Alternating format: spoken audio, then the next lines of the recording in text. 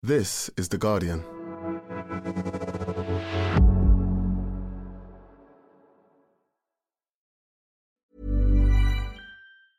Finding your perfect home was hard, but thanks to Burrow, furnishing it has never been easier. Burrow's easy-to-assemble modular sofas and sectionals are made from premium, durable materials, including stain and scratch-resistant fabrics. So they're not just comfortable and stylish, they're built to last. Plus, every single Burrow order ships free right to your door. Right now, get 15% off your first order at burrow.com/ACAST. That's 15% off at burrow.com/ACAST.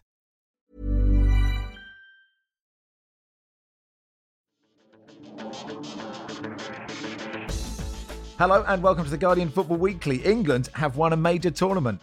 It is home.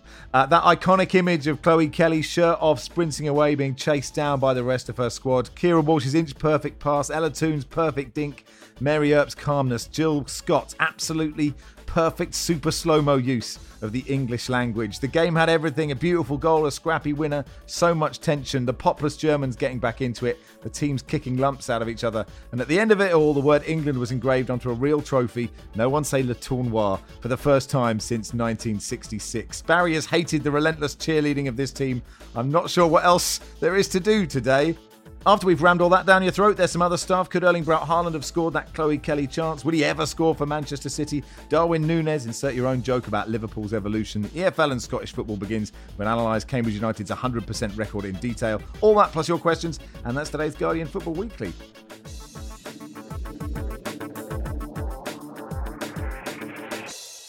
Ross says, fair play, Robin Cowan, for even turning off. I'd be off my bonce, mate. How are you, Robin? I was off my bonce last night. So I was saying to you, Max, it's been about 3 years since I had more than one drink, and my tolerance, low as it was beforehand, is not there at all. So it was a good night, but yeah, a little bit delicate today. Barry Glendenning would be very disappointed with my efforts. Can I ask a question? You can. You've not been introduced yet, Barry. Okay. I think people know you're probably coming. It's fine. How do you only have one drink? Like, what is even the point of having one drink? I enjoy a drink. I feel this is a different podcast and B, an intervention I've been needing to have with Barry for a long time, but we'll do that later. Susie Rack, you tweeted in the middle of the night, no pressure, David Squires, but I'm getting a tattoo of whatever you draw. Again, well done for even being here. You look surprisingly well. Yeah, well, I mean, we're recording Women's Football Weekly until like 11:30 or something like that. So I got into Box Park 20 minutes before it closed, and then we went to another bar, obviously. So it was a late one, but, you know, adrenaline's getting me through. Got to get fresh for Trafalgar Square. God, you're going there too. Wow. Alex says, Barry, England are European champions, aren't they? Yes, they are. Lots of people ask you questions, Barry. Scott, how's Barry doing? Sione Boy, is Baz okay? Ed, England were good, weren't they, Barry? Martin, now he's seen England lift a major trophy. What's the next thing Barry wants to tick off his bucket list? How are you? I'm okay. I mean, I'm a bit sick. I watched the game in a pub. I was actually in the company of, weirdly, the actor Pauline McLynn, who plays Mrs. Doyle in For the Ted, among many other roles, but that's the one for which she's most famous. She's the sister of a friend of mine. And she was cheerleading for England in a manner I found, quite frankly, despicable. But she was appalled that I wanted them to get beaten. I mean, someone has to say, surely we're saying, go on. Well, I didn't want to go there. Weirdly, at one point, she asked me if I wanted a drink. I wasn't in the same round as her. And she said, look, I'll get you a drink. I don't want you, don't feel obliged to get me one back or anything. Will you have one? And I sort of went, I was about to go, no, don't. Yes, please. So, could you put it in a bag and I'll have it later? But, yeah, she was hugely behind the England football team. And I found that slightly grating, I have to say. But I'm delighted they won because it means so much to Robin and to Susie and to Flo and to Salon and to what's her name on TalkSport? Faye. Oh yeah, Faye, that one. whose name I've forgotten. And all our women's football tub thumpers on this podcast. It means so much to them, clearly, and I'm happy in that regard.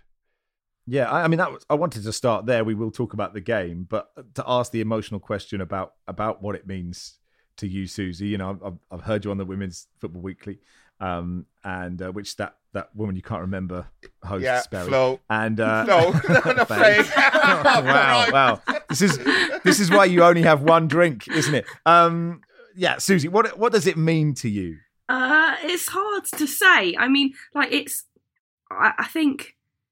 Like a lot of men's journalists won't really understand quite how people like me and Robin and Faye and others feel watching the team win this tournament, because obviously they've got a relationship with the England men's team, and if they watch them win a major tournament, that'd be, you know, a very different experience for them and very moving in ways that I probably wouldn't understand. But for us, we've you know, been championing this game for a long time, often against editors and desks that, you know, don't want to cover women's sport. We've had to fight for a place to write, to speak, to be able to earn a living off of this game and covering it, and have been a part, you know, in the same way that journalists would have been 100, 200 years ago, in the growth of the game to this point, in the same way they would have done with the men's back then, at helping build it to this point.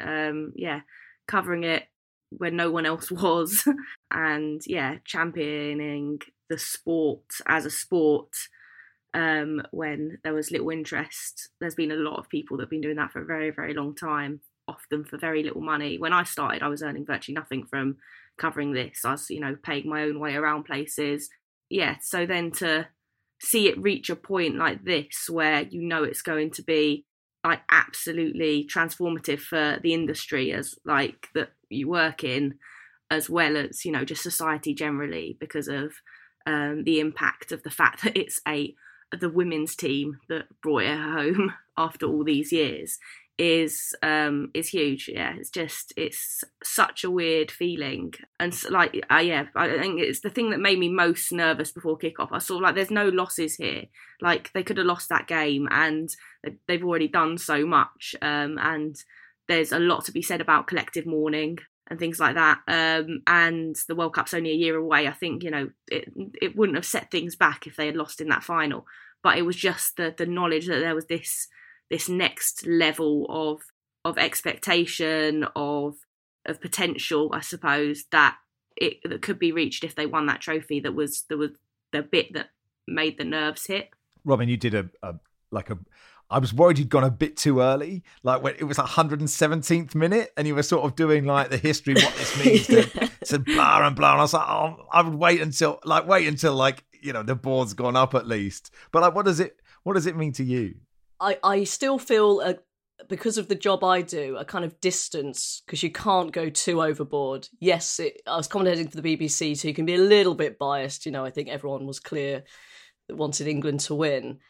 But it's just, I still feel that, like, perhaps it's slightly different for Susie, because she knows these players intimately, whereas I haven't really met them. I kind of watched them from afar, but in terms of the result and just this tournament and just this group of players, it means so much. And I think Leah Williamson said it, didn't she, Susie, in the pre-match to this? She's just so impressive. She's 25 and she talks, honestly, that, I mean, you want to summarise it, Susie, but basically saying that it's given them legitimacy almost, which is not how it should be, but that's just the way things are.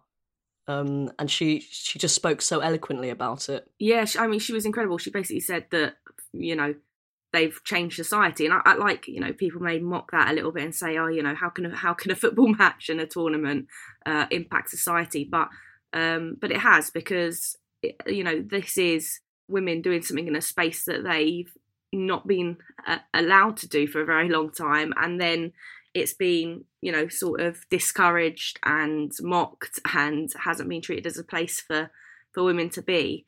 And the impact of seeing them lift a first trophy for England since '66 as a women's team, playing the way they did as well, like with such style. Obviously not much style in the final, bar the first goal, I'd say. Yeah, it was. Yeah, it's hugely impactful beyond it. And I thought it was, you know, when she's in the pre-match press conference, it actually had me crying, and I was like, thinking, damn, I've got to ask a question. This is really stressful. But she said, this final is not the end of a journey, but the start of one. Regardless of the end result, it will be a nice moment of reflection. But she then said, I've only ever been in this football workplace, but in most workplaces across the world, women still have a few more battles to face, to try to overcome. For every success we make, for every change of judgment or perception, or the opening of eyes of somebody who will now view women as somebody with the potential to be equal to her male counterpart, that can create change in society. And that it just sums it up so perfectly. And to sit there and hear an England captain be asked to expand on what she meant when she said they had changed in society, and to come out with that, which was just so beautifully well spoken and well put and articulated, that it was just really, really nice to see a real leader say something very, very powerful in a really big moment. I love the idea of Susie, you sitting in a press conference, like bawling your eyes out, just go, one more second, blowing your nose, just go, hang on, so I'll ask you a question in a second. Tom says, what made you cry more, Max? England winning the Euros, or when the ghost of Doug Willis turned up in the finale? It's actually the same, and it's interesting. I wasn't sure how carried away I was, and because this game had so much tension, because there were moments like Germany started that second half, and I was like, oh shit, they're going to win this. And then we scored against them on a play. It was a brilliant goal. I thought, oh, thank fuck for that. And then the equaliser, I honestly thought that was it. I just thought we were done, and I was gutted. And it was actually the player interviews afterwards on the pitch that just made me completely go. Let's talk about the game. I mean, that iconic image of Chloe Kelly, Lucy Ward, not our Lucy Ward, but the writer, just wrote, this image of a woman shirtless in a sports bra, hugely significant. This is a woman's body, not for sex or show, just for the sheer joy of what she can do and the power and skill she has. Wonderful. And it is, you know, it's an image with history in this game, Susie, isn't it? Yeah. In 1999, in the World Cup final, the US won on penalties, and Brandy Chastain, who scored the winning penalty, celebrated in very similar style, whipped her shirt off, fell to her knees, really iconic pose. In fact, it's on the front of my book, I think. Yeah, it is. I just double checking because I probably need an update. And so she fell to her knees, and there's a really iconic image of her in her sports bra. And it was a real, like, that whole moment in '99 was a real game changing moment for the US, that World Cup win. It was the world record crowd of over 90-odd thousand at the time, and real. You know, that was only beaten literally this year, a few months ago, by Barcelona's record crowds at the Camp Nou. So it is a real big moment for the sport in the US, and a real waking up to soccer in the US, and has helped fuel the dominance of that side on an international level for a long time. And it did feel like this was England's moment to do that as well. And I asked Chloe afterwards whether it was a conscious thing, and she said no. And I thought that was more beautiful as well, is that it was, she said, I didn't think about it at all. It was completely instinctive. Faye said she saw her like sort of go to take it off, almost pause as if to think, I'm going to get carded here, and then just go, nah, and just rip it off anyway, and like go sailing away with it, spinning it around her head. And it's incredibly powerful to see a woman physical, athletic, celebrating joyously, sweaty in the heat of the moment, in a non-sexualized way that is very, very powerful. I mean, look at all the front pages and stuff this morning and the back pages where you've got that image displayed. It sends a brilliant message. Ella Toon's goal, Barry, was brilliant. I mean, the pass from Keira Walsh was brilliant. She didn't get that many chances to show that she could do that yesterday, Keira Walsh. And at a really vital time for England, because Germany were the better side at that time. No, it was a wonderful finish. I applaud her bravery for trying it, because I think in her position I'd have bottled it and gone for one of the corners and probably put it wide. Not the finesse, was it a chip? I'm not sure, but I'd call that a dink. a Maybe. dink. It was more like lifted, wasn't it? It was like lifted over her. I mean, I called it a chip in my piece because I was on the whistle and I couldn't bother to change it later. But I felt like it was just more sort of almost.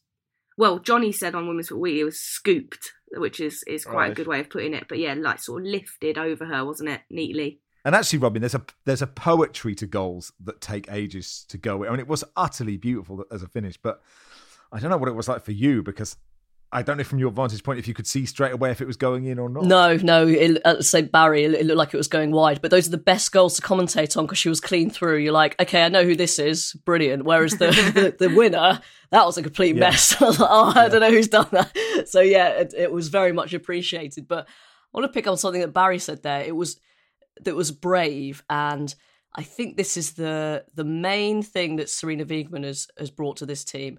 She's brought clarity. They know their jobs, they're structured, but she's also instilled this massive confidence and to take risks. That's why you get your Alessia Russo back heel goals.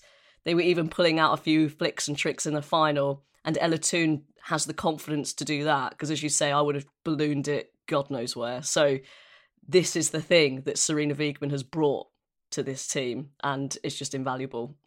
And also, her changes are always so good, and we sort of knew what most of the changes would be. I'm interested to know what you think, Susie. I kept, throughout this tournament, when Jill Scott has come on late on, I have kind of thought, this is kind of Jill Scott's such a legend of the game. She deserves some minutes on the pitch. But she was so important yesterday because, okay, we'll get on to the fact the game was filthy and the Germans are shithouses, and England weren't shithousing enough until Jill Scott came on the pitch, and she was so important, I thought. Incredibly important. I mean, like, she was never just in this squad to be the hype woman off the pitch, because she's Serena doesn't do that, does she? No, she doesn't. And yeah, no, I was when I was in Switzerland ahead of this for the last friendly before the tournament. As an aside, they came off the training pitch and they were all like, kind of dancing and singing and stuff, and going on the exercise bikes and on a tightrope. They were like taking it in turns and jeering each other, falling off this tightrope. And then they were all sitting around these tables, belting out Grease bangers. And then Jill Scott is up on the table, like proper Grease lightning it, while they all like cheered and clapped around her. She's a lot of fun, but she is a fantastic football player. She hasn't lost any of her physicality. She's one of the fittest players in the squad, despite her age. Like, she is incredibly athletic and like very, very physical, and really, really can like settle a game and command a midfield still. She was hugely important in 2019 at the World Cup, and it's not that long ago that was, despite it feeling like an age ago. And yeah, there's still a lot of fuel in that engine. Like, I think she is, still quite an important part of this team in the role that she played yesterday. And the super slow-mo of "fuck off, you fucking prick" was absolutely beautiful. Jacob says, a 12-minute deep dive into Jill Scott's perfect use of the English language, please. It was just the timing of it, because that was all you saw on the replay. It was just it was magical. That this game, we can talk about that, but this game had that, Susie, didn't it? I mean, it was really dirty. Oh yeah, and it's like, that is really fun to watch sometimes when it's two teams that are both like real sort of like taking lumps out of each other and really sort of trying to mess with each other's heads early doors as well. Like that battle between Georgia Stanway and Lena Oberdorf in the middle, so feisty. For me, that was going to be like the key of this game, and I think generally Oberdorf had the better of Stanway, and Germany had the better of the midfield battle more generally. But it was great, wasn't it? Like, I just love all of that, and it's great to see it in a final. It's great to see them both doing it, and it's great to show that there's a lot of great things about the women's game that make it a really nice environment to be in, and You know, I think we didn't hear a single 10 German bombers, for example. You know, rubbish like that doesn't permeate it just yet. But then, you know, you've also got this, you know, these players are passionate and they will do whatever they have to win. And that's a very satisfying thing to see from people. Robin, if you wanted to pick anyone out, I mean, I thought Mary Earps was so commanding through that tournament. So much is spoken about goalkeepers and the standard of goalkeeping. And she just, especially just claiming crosses, was sort of peerless, actually. Yeah, no, I said it before on this pod. I think she was pretty much flawless. 2 goals she conceded, she couldn't have done anything about them. They were sort of defensive errors. Although I thought the Germany goal, I think England were a bit out of shape, weren't they? But it was a really well-worked goal, and McGould was definitely their most threatening player. And we should probably mention that Alexandra Popp, we were all getting the popcorn out for Popp versus Bright, and that didn't happen. It felt really, on a sort of human level, really felt for her. She looked absolutely devastated because it's almost like she can't catch a break at the Euros because she was having the Euros of her life. Her first one, having missed the previous 2 with injury, was on the track for the Golden Boot. And also, maybe if she'd scored, she'd be, I think Michelle Platini was the only other player to score in every single game at the European Championships. And she pulls up in the warm-up. I mean, that is totally devastating. And I do wonder how much that affected Germany in their game plan. I'm not sure if it did actually that much, because it's not like they launch balls to her. That's not really their thing. But also, actually, on the flip side, that may have affected England. You know, that they were ready to sort of try and stop her, and maybe they were asked a few different questions because of that late change. George says, how good is it to see 6 minutes of proper keep it in the corner game management? That's John why I Paul went says, early. Is this the best way to kill off a game? John Paul has sent us like the heat map of where the ball was. It just ends with just this manic section of arrows and dots in the corner. That was brilliant. I paid to watch that football. The hilarious thing is I totally missed that entire 7-8 minutes of them doing that because I was so head buried in laptop, and someone said it afterwards and I was like, what the hell are you talking about? When was that? And they're like, the last 8 minutes of the end. And I was like, Christ, okay. My match report was priority at that point, and I entirely missed that. I'm actually really looking forward to later tonight maybe, or maybe tomorrow morning, sitting down and watching the game in full with a drink and some food that isn't the really, really crap, out of date sandwiches we were given by UEFA. That's lovely. How far out of date? May 22. You're joking. Yeah, no, I'm really not. I wish I was. I was. Hang on, what type of, like prawn sandwiches? I mean, there's a risk. Yeah, I ate a tuna sandwich before I realised. So I'm expecting Trafalgar Square could be interesting. With how few toilets there are around that area. Please don't emulate that famous Sunderland fan in the fountain. Yeah. When you said I'm expecting Trafalgar Square, I thought that's a euphemism. That actually sounds quite good, doesn't it? Can we talk about the bigger aspects of this, like the crowd, right? 87,192. Is that the biggest for a European final? Yeah, men's and women's. Men's and women's, and so much has been said, and you touched on it there. The atmosphere. Adam Crafton saying this must be the most children ever for a football match at Wembley. It's very nice. There's so many comparisons between, the lack of people with flares up their backsides. It seems like a twee question, Robin, but should we want more kids going to football and having a nice time and respecting other national anthems and just all the things that the support is, not just a tiny minority, a big minority or whatever it is of the England men's support just can't do? You'd imagine it when England go to Australia. If there are lots of England fans, they're not going to take over, Canberra Town Square, are they? Yeah, and start chucking chairs about. Yeah, no, I think it's great. Obviously, it would be much nicer if men's football was like that.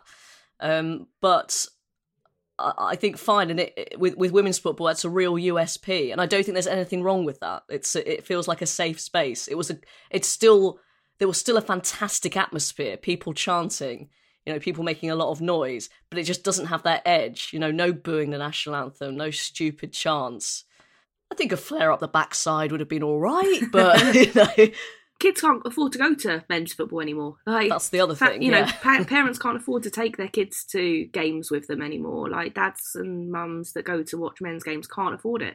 It's a lot of money, and I don't think it's necessarily that kids don't want to go to men's football or that parents don't want to take them. It's that it's very, very difficult to, not just for the environment, but financially. You know, that's hundreds and hundreds of pounds you'll set back if you try and take your family to a men's game. Whereas this was affordable. You know, I bought my son and my husband tickets for it way back when they first went on sale. I was like, quick, opening game and Wembley for my 9-year-old, and he had an absolute whale of a time. And like Salon was saying it the other day from Football Beyond Borders, when she took 40 young black girls from their organisation to the semi-final at Bramall Lane, that like she talked really eloquently on Women's Football Weekly after that semi-final about the impact of live football on those girls and the sort of collective euphoria that you experience, and the collective pain you go through, and all of the various emotions that you go through in a big mass crowd, and how that there's nothing quite like it. You don't get it in the same way from watching it on telly, do you? And joining in the chants and all that kind of stuff. And like, you know, girls that, you know, had never really been that into football are then dancing through the concourse singing Beth Mead's On Fire. Like, it's incredibly powerful to be sat in a crowd like that, and can really like transform a kid's attitudes towards football, which for me is absolutely mad that men, you know, the owners and managers of men's clubs wouldn't want to see young kids getting that vibe and being bitten by the live football bug in that way. They're their future season ticket holders, and at the moment they're sort of cut out of the game. A word on the women who went before, the ones who didn't make it onto the pitch as well from this squad. I saw Steph Houghton sending a tweet going, you know, the girls only went and done it unbelievable, but that must have been hard to write for Steph Houghton, you know, and just sort of seeing like our mate Amy Lawrence saying, as someone who was so discouraged from playing as a kid, I got detention from kicking a ball around in a netball lesson at an English school. Watching this blows my mind. You know, I saw Lucy Ward, like tweeting a picture of her football team, and it's just all boys, and it's her from it must be the 80s or something. Like for all the people who've come before, up to these people on the pitch, it means so much to them, doesn't it? Oh, incredible amount. We bumped into quite a few ex-players around Box Park last night. You know, Anita Asante, Eni Aluko was in there, Siobhan Chamberlain, Karen Bardsley, like, you know, players that have like played when there was, you know, no game to be played really, in terms of like any kind of realistic career in the way that these players are going to go on to have now. I think Brandy Chastain, the one who took her shirt off after the 99 World Cup final, tweeted at Chloe Kelly, "I see you, Chloe Kelly, get ready for never having to buy a drink or a meal in England again." And like, you know, their lives are going to be completely changed. But for all the people that came before, the Carol Thomases, the like, you know, go back far, you know, the teams, the Manchester Corinthians that played in the middle of the ban on women's football and travelled all over the world playing in front of tens of thousands of people in the likes of Mexico and France, but couldn't play in association affiliated grounds here at the time that England, just sort of after England had won the World Cup in '66. So like, yeah, I mean, what has been really nice in this tournament is that a lot of the England players have pointed back to that and have always referenced it. I mean, I cannot imagine how hard it must have been for Steph Houghton to watch that final, having been so close to getting back into the squad after, you know, real like brutal season of injury. And, you know, she went back into training early before anyone else to try and get fit enough and prove herself to Serena and the coaching staff in time, and then couldn't. And, you know, having captained the team at the last three major semi-final exits, to then be sat watching that must have been very, very difficult. But yeah, she was an important part of the process of this team and was a really important advocate for it, and a lot of them were. And it's, I think there was a lot of a big release for a lot of those people that that had, kind of finally seen the fruits of all that toil come through in a very meaningful way. Because I think one of the big things about this win is that these players, yes, they're going to be elevated like never before. You're being given freedom of the City of London today and all that kind of stuff. And what's very powerful is that the players have almost given themselves a really powerful voice in all of those conversations, because they've done it, right? They've won this. They've got a bargaining chip, if anything, to justify their everything they do and justify asking for more in a way that they've not really had before. There's been a very grateful culture in English women's football, be happy with what you get. But now I think it's time that they start demanding stuff. And I think we've started in the way they've been speaking, the way Leah Williamson was, yelling into the crowd, telling people, into camera, telling people to get to the Women's Super League games. Like, they have the power now and the authority to say, this is what we want. This is what we want from you. And I think that's a very an important shift in mindset off the back of this win. Robin, you said last week you were shitting it before the final. Were you shitting it? We had so many messages saying how brilliant you were. So you were. You're too humble to accept them, I'm sure. But how did it feel?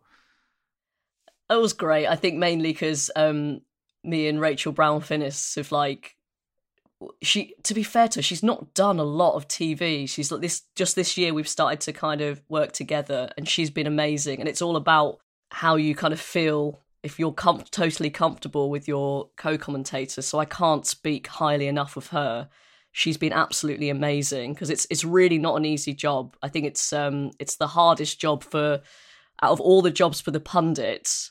It's the most difficult one to call a game as it's happening. Yeah. Like, studio have time to kind of, pick out things that they want to talk about and things like that. And she's been amazing. And it was really lovely. She was gone at full time, full on crying. So I tried to bring her in at the trophy lift, but she was just like, you can. So that was really lovely. But I just feel like, it was such an honour and a privilege to be the voice of that. And I actually hope the team were okay with what I said as well, because obviously they're going to be hearing it. And although my poor husband, because I think my voice is everywhere and he gets it all day, every day. So he might have to, I don't know, go with Barry to emigrate somewhere, perhaps. Wow. Here's a final question for part one from Scott that says, big if, but if England were to win the Men's World Cup and we end up with 2 major trophies this year, would it be the worst year of Barry's life? Yeah, absolutely. Anyway, look, that will do. There are loads of things we haven't covered. Go and listen to the Guardian Women's Football Weekly that they recorded last night on our bed at a Premier Inn hotel, because it's really good. But we'll let you go now, Susie. You can go off to Trafalgar Square and celebrate. And look, well done for getting through a tournament, because that can be an ordeal. But this was a good one, right? Thank you, Susie. Nice one. Cheers, guys. Susie right there, the Guardian Women's Football correspondent. We'll be back in a second talking about Erling Braut Haaland and whether he's a fraud. Finding your perfect home was hard, but thanks to Burrow, furnishing it has never been easier. Burrow's easy-to-assemble modular sofas and sectionals are made from premium, durable materials, including stain and scratch-resistant fabrics. So they're not just comfortable and stylish, they're built to last. Plus, every single Burrow order ships free right to your door. Right now, get 15% off your first order at burrow.com/ACAST. That's 15% off at burrow.com/ACAST.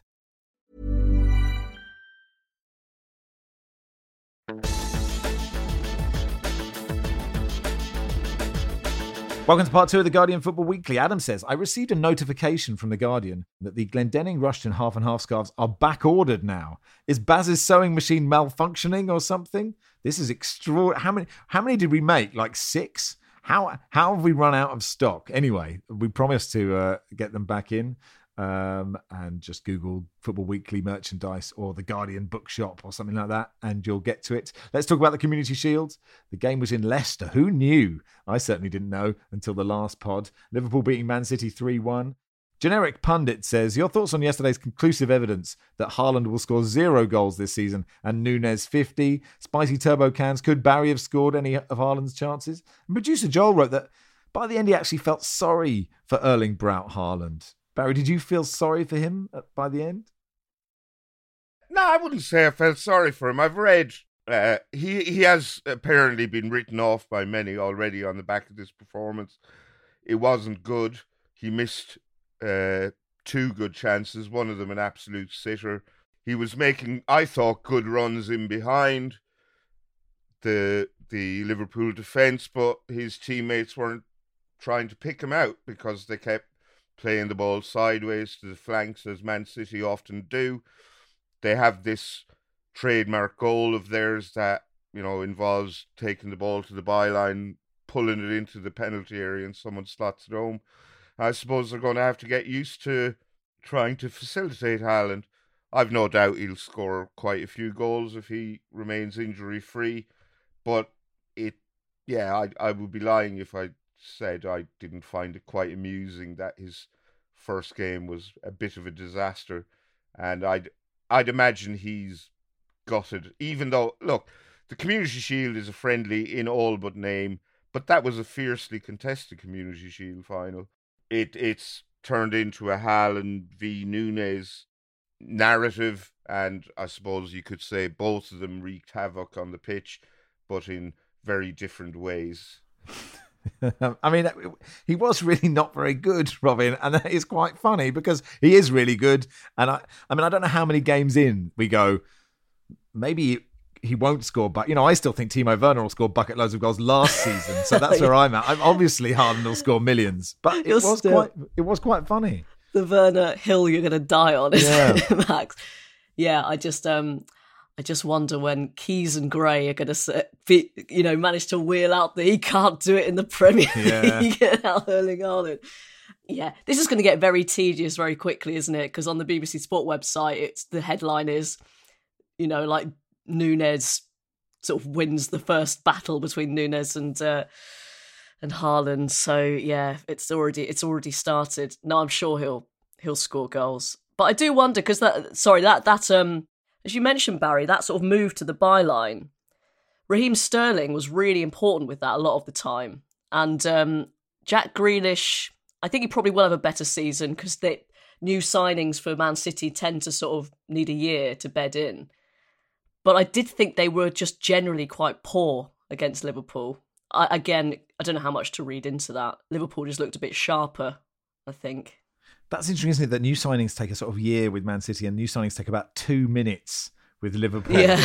And then they're just like, Nunes has played for them for years. Well, Liverpool tend to get them in oven ready like Brexit.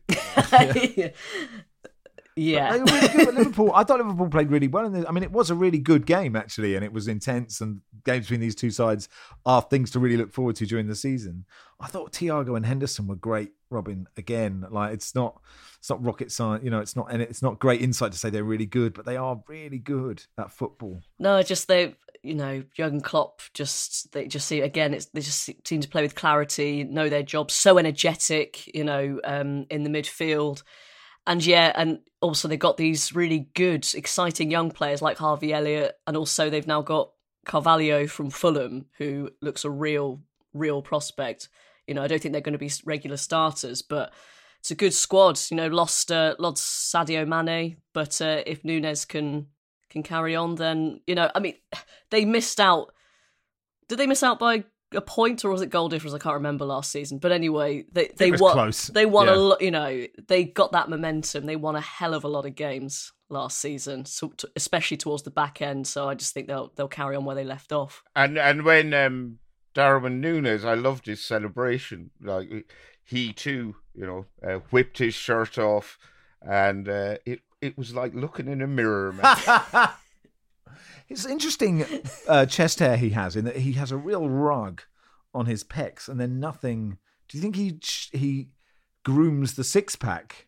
I think you're on thin ice here, Max, because in your stool slapping video, your navel hair. I have interesting chest hair, but I don't have a lot of hair up top, but I have like, it almost looks like it sort of makes it look like a guitar around my belly or something.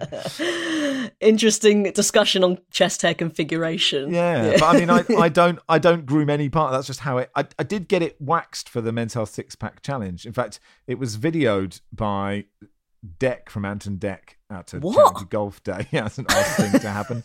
But if you haven't had Anton Deck film your chest being waxed, you haven't lived, frankly. On a similar subject, I don't know where Craig Pawson had been on holiday, but he had a wonderful suntan. It's what I just couldn't stop looking at Craig Pawson for the whole of this game. That may just have been me. Maybe I just don't watch football in the right way. I don't know. Anyway, look, that was the Community Shield. The Premier League is back on the weekend, and Wednesday and Thursday we're doing big Premier League preview pods. Other news from the Premier League: Nottingham Forest have signed Aurel Mangala for 12.7 million from Stuttgart. Newcastle, as we may mention at the top of part 3, are trying to buy Leicester's Harvey Barnes. Cristiano Ronaldo included himself. Is it his choice in Manchester United's squad? Maybe it is to play Rayo Vallecano on Sunday. He left before full time, so there's some more story for you. And Everton signed Dwight McNeil. And Barry, you made a ludicrous claim about him on Twitter. Well, I didn't make a ludicrous claim. I was out having a drink with some friends, and it came up on Sky Sports News that Everton had signed Dwight McNeil, I think. And I pointed out that he had no goals and 1 assist to his name in 38 appearances last season, which prompted one of my friends to tweet that Barry said he would score more goals than Dwight McNeil. I couldn't score any less. Let's just leave it there. But I see he scored 2 goals in a friendly. He did, yes. He did. So, yeah, good luck to him. And there was a nice moment where Everton brought on a fan who's done lots of help for Ukraine. I think he's driven like loads of kit and clothes and all that sort of stuff over there. And he came on and took a penalty and scored. Although Dele Alli was subbed, and I was just like, oh, don't do it to Dele. Like, you've been subbed now for a portly middle-aged man. A new low. Oh, what a shame. A new low for Dele Alli. And you've got to look pleased about it. Anyway, that'll do for part 2. Ben Fisher joins us in part 3 to rattle through what happened in the EFL's opening weekend.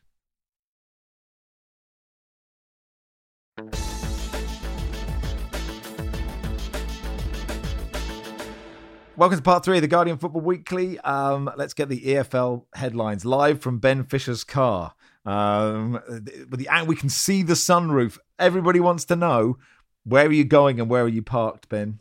Max, I'm at Leicester City's amazing training ground. It's hell of a place, this. It's got I'm just looking around now. It's a beautiful morning here, actually. And it's got a herb garden, a fishing lake, a 9-hole golf course. I mean, I could be on holiday, but I'm not. It's got a herb. I understand the others, but just like Yuri Tielemans, just like sort of like picking rosemary or something, just to calm him down. It's got a sandpit as well. I think Fofana did some of his rehab in the sandpit. The fishing lake, apparently, the fishing lake I think Vardy has used. So yeah, it's all here for the modern day pro. Is Kasper Schmeichel leaving and going to Nice? That is weird, isn't it? Yeah, I think he's assessing his options. I think he'll go personally, but I think Leicester would want somebody else in. Leicester haven't signed anyone yet this summer, and the talk at the moment is Schmeichel might leave, Fofana might leave, Maddison might leave, Harvey Barnes might leave. I'm saying Leicester might be an outside bet to get relegated this season. Yeah, I don't think so. I think Schmeichel is the one I can see going. I don't think that would actually be a huge surprise. He wants to play in Europe. It's maybe his last sort of chance to do that. Fofana, they're adamant won't go. Obviously, as we know, money talks, but I think they'd want more than what they sold Maguire for, so more than 80 million. Ditto Maddison would be big money. I don't know if those teams are going to get near what Leicester would want, but I think Schmeichel going, if he was to go, is a bit of a changing of the guard. That's a big moment. He obviously was part of that title team. So I see what you're saying, Barry. Yeah, I think the 11, if they can get everybody fit, the starting 11's a good 11, but yeah, they need more. They haven't signed anybody, as you say. I think they're the only team in the whole of Europe not to sign anybody. So, yeah, they're a bit thin. On Friday night, with apologies to Burnley, and I presume Robin's in the same boat as me, I watched the first half of Burnley, and then I moved to the last ever episode of Neighbours, because clearly I felt I will be able to watch Burnley again. Not that I necessarily want to, but I will never be able to get to watch Neighbours again. But the way Burnley played in that first half, I was almost tempted to stick with it, Ben, because they were brilliant. Yeah, I'm not surprised. They passed Huddersfield to death. In the first half they were really good. Faded a little bit in the second, but his first kind of... Probably thinking about Neighbours, weren't they? Probably thinking, I could be watching Dr. Clive Gibbons. Will he get Jane, won't he? Yeah, and I think they faded a little bit in the second. In Huddersfield, it wasn't a classic performance by them. They looked a little bit startled by maybe everything that's happened over the last few weeks. But yeah, really encouraging signs for Kompany and Burnley. And I think he still wants to add a few more faces, new signings. Callum O'Hare was left out of the Coventry team against Sunderland. Mark Robbins did his best to tell everybody it was a hamstring injury. I'm not so sure, but we'll see on that one. Norwich lost to Cardiff. Is that a surprise? Well, yeah, I think so. The Norwich team that they put out was, I'd say, pretty strong as Championship teams go. Cardiff, entirely new team to last year, and by all accounts, Norwich were pretty poor. People who have probably underwhelmed for a little bit too long now kind of did the same on Saturday. Todd Cantwell's been given another go. I don't think he was too brilliant. So yeah, lots to do there, and obviously Dean Smith will be under pressure for them to challenge. Barry, about 20 minutes into the Sunderland game, you put a message into the WhatsApp group going, we'll probably have to lead with Sunderland over the Women's Euros, but they were pegged back. Are you happy with a point? Yeah, I was happy with the performance. Disappointed they conceded a late equaliser, but I saw enough in that game to possibly delude myself into thinking they might get promoted, but certainly saw enough to suggest that they won't disgrace themselves in the Championship this season, and that's plenty for me. They look pretty good at times and sort of faded towards the end. Well, the thing is, they were playing Coventry. Coventry won 27 points from losing positions last season. They won a point from a losing position yesterday. And they've also scored, last season, they scored 18 goals after the 80th minute, 11 of them in added time. So I wasn't hugely surprised that they equalised in the 83rd, 84th minute. I'm not sure if it's down to Mark Robbins has them incredibly fit, or he just keeps them going and going and going. But they have this never say die attitude, which serves them well. Peter says referee Darren Bond was wearing an Alice band in his hair at Sunderland Coventry. Has the game gone? Robin, has the game gone? Is that the moment? An Alice band? No, it was when Mossy had wasn't it Mossy on his boots? Yes, you're probably right. Yeah. I think we can allow an Alice band, can we? Or is that just a slippery slope? I don't know. I don't mind. We have more questions about Darren Bond's Alice band than we did anything else. Women's Euros 1, Darren Bond's Alice band 2. What about League One? I mean, obviously Cambridge hammering MK Dons 1-0. Great goal. What a goal from Harvey Nibbs, yeah. It was really impressive, wasn't it? Derby got a win, Ben? Yeah, I was at Pride Park, and really amazing day for Derby, to be fair. More than 30,000 there. Until Sunderland played, it was the biggest crowd in the EFL. And yeah, just an amazing afternoon, really. A new era. David Clowes, the owner, up in the director's box, no longer in the North Stand where he's got a season ticket. And just hell of a moment when Conor Hourihane did sort of a Conor Hourihane goal, really, just buried it in the bottom corner from the edge of the box. And sort of relief, joy, all of the emotions rolled into one. It was, a great day at Derby, and hopefully a good season ahead after a sort of troubled couple of years. I'm not sure players as good as Conor Hourihane should be allowed to play in League One. It just doesn't feel right to me. Sheffield Wednesday 3, Portsmouth 3 sounds like the game of the day, Ben. I don't know if you have anything interesting to say about it. No, I was just going to say, Colby Bishop already, opened his account for Portsmouth. I think that's a really good, promising sign for them. Pompey have bolstered it, as I think I said last week, and in the last couple of days, new forwards, Colby Bishop, Dane Scarlett, Joe Pigott. I think that's going to serve them really well. Lee Tomlin's red card for who was that Doncaster. for? Doncaster. Yeah, I mean, that's got almost as many views as Jill Scott saying "fuck off, you fucking prick." It's Barry, can you talk us through it? Doncaster were playing Bradford City away. Bradford City had a free kick. Lee Tomlin not only refused to go back 10 yards, but poked the ball away. So he got booked for that. Then Bradford put the ball down again to take the free kick. He poked it away again. And he didn't get booked the second time. But then one of Bradford's players went in and sort of stamped on the outside of his foot, at which point he dropped to the ground as if shot. And he got a second yellow for, I think, feigning injury. Now, I'd imagine the stamp on the foot probably hurt, not least because he wasn't expecting it. But, so he probably got an undeserved second yellow, but should have got a second yellow for the same offence as, the one he got that earned him the first one. And the ref was Bobby Madden, who's retired from Scottish football last season to try and make a career for himself in the English League. And he seems to have been the subject of an awful lot of derision from supporters of both teams. So not a great start for him, although I don't think he did much wrong in the Lee Tomlin incident. No, just had enough, hadn't he? It's very funny. It felt avoidable to me, is what I thought from Lee Tomlin. I reckon he could have just about got away with none of that happening. Robin, did you have any? I don't know if you had any thoughts on the EFL this weekend. You don't have to have any. You've been quite busy. Oh, I had one comment. The EFL highlights have now moved to ITV, and I don't know if you watched it, but the music is very late night American chat show. It was quite disarming, yeah, the sort of theme tune, because the one on Quest was very it was gave me a headache. It was not good. So just Hugh Wozencroft have a band there with him. It's honestly it's like very saxophone and really? Yeah, it just needs someone in the corner. Yeah. Just saying, take us to the League One goals from Friday night, please. Exactly. Just before we finish with the league or the Football League business, Erling Braut Haaland's miss in the Community Shield is obviously the major talking point over the weekend, but I would like to tip my hat to both Michael Obafemi and Duncan Watmore, who missed unbelievably glorious chances for Swansea and I think it was Middlesbrough respectively, that made Erling's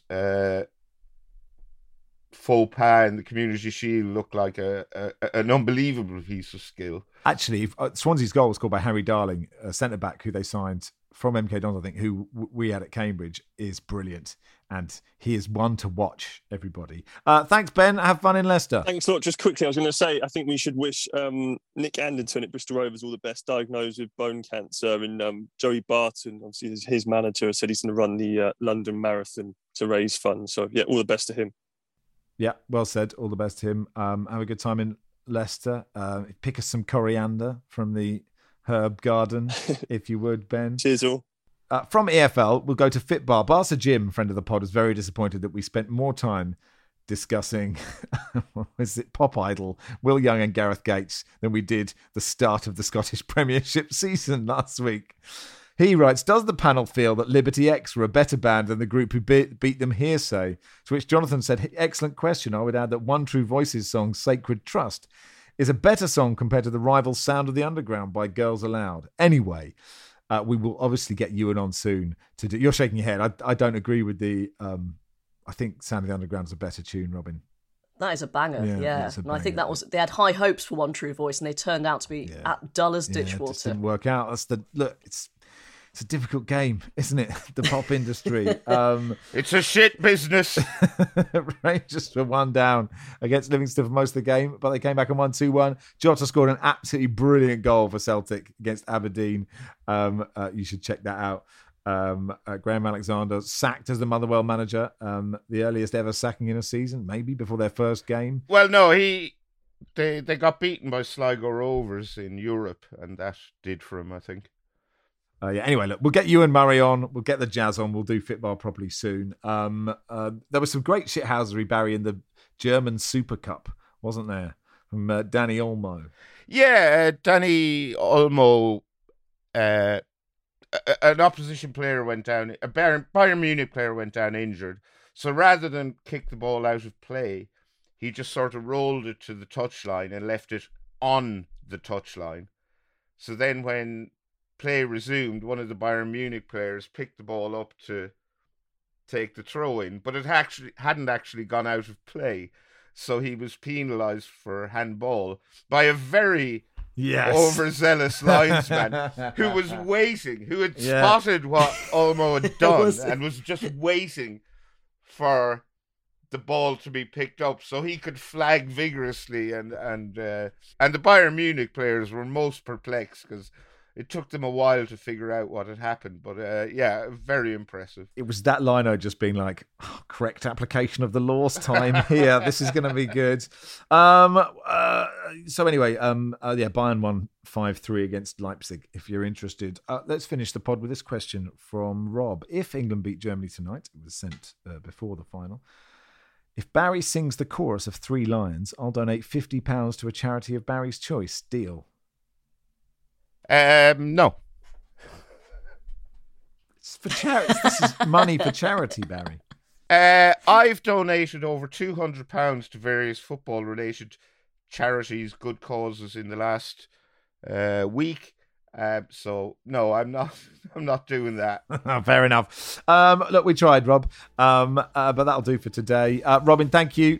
Thank you so much, Max. Barry, thank you. You're welcome. Football Weekly was produced by Joel Grove. Our executive producer is Danielle Stevens.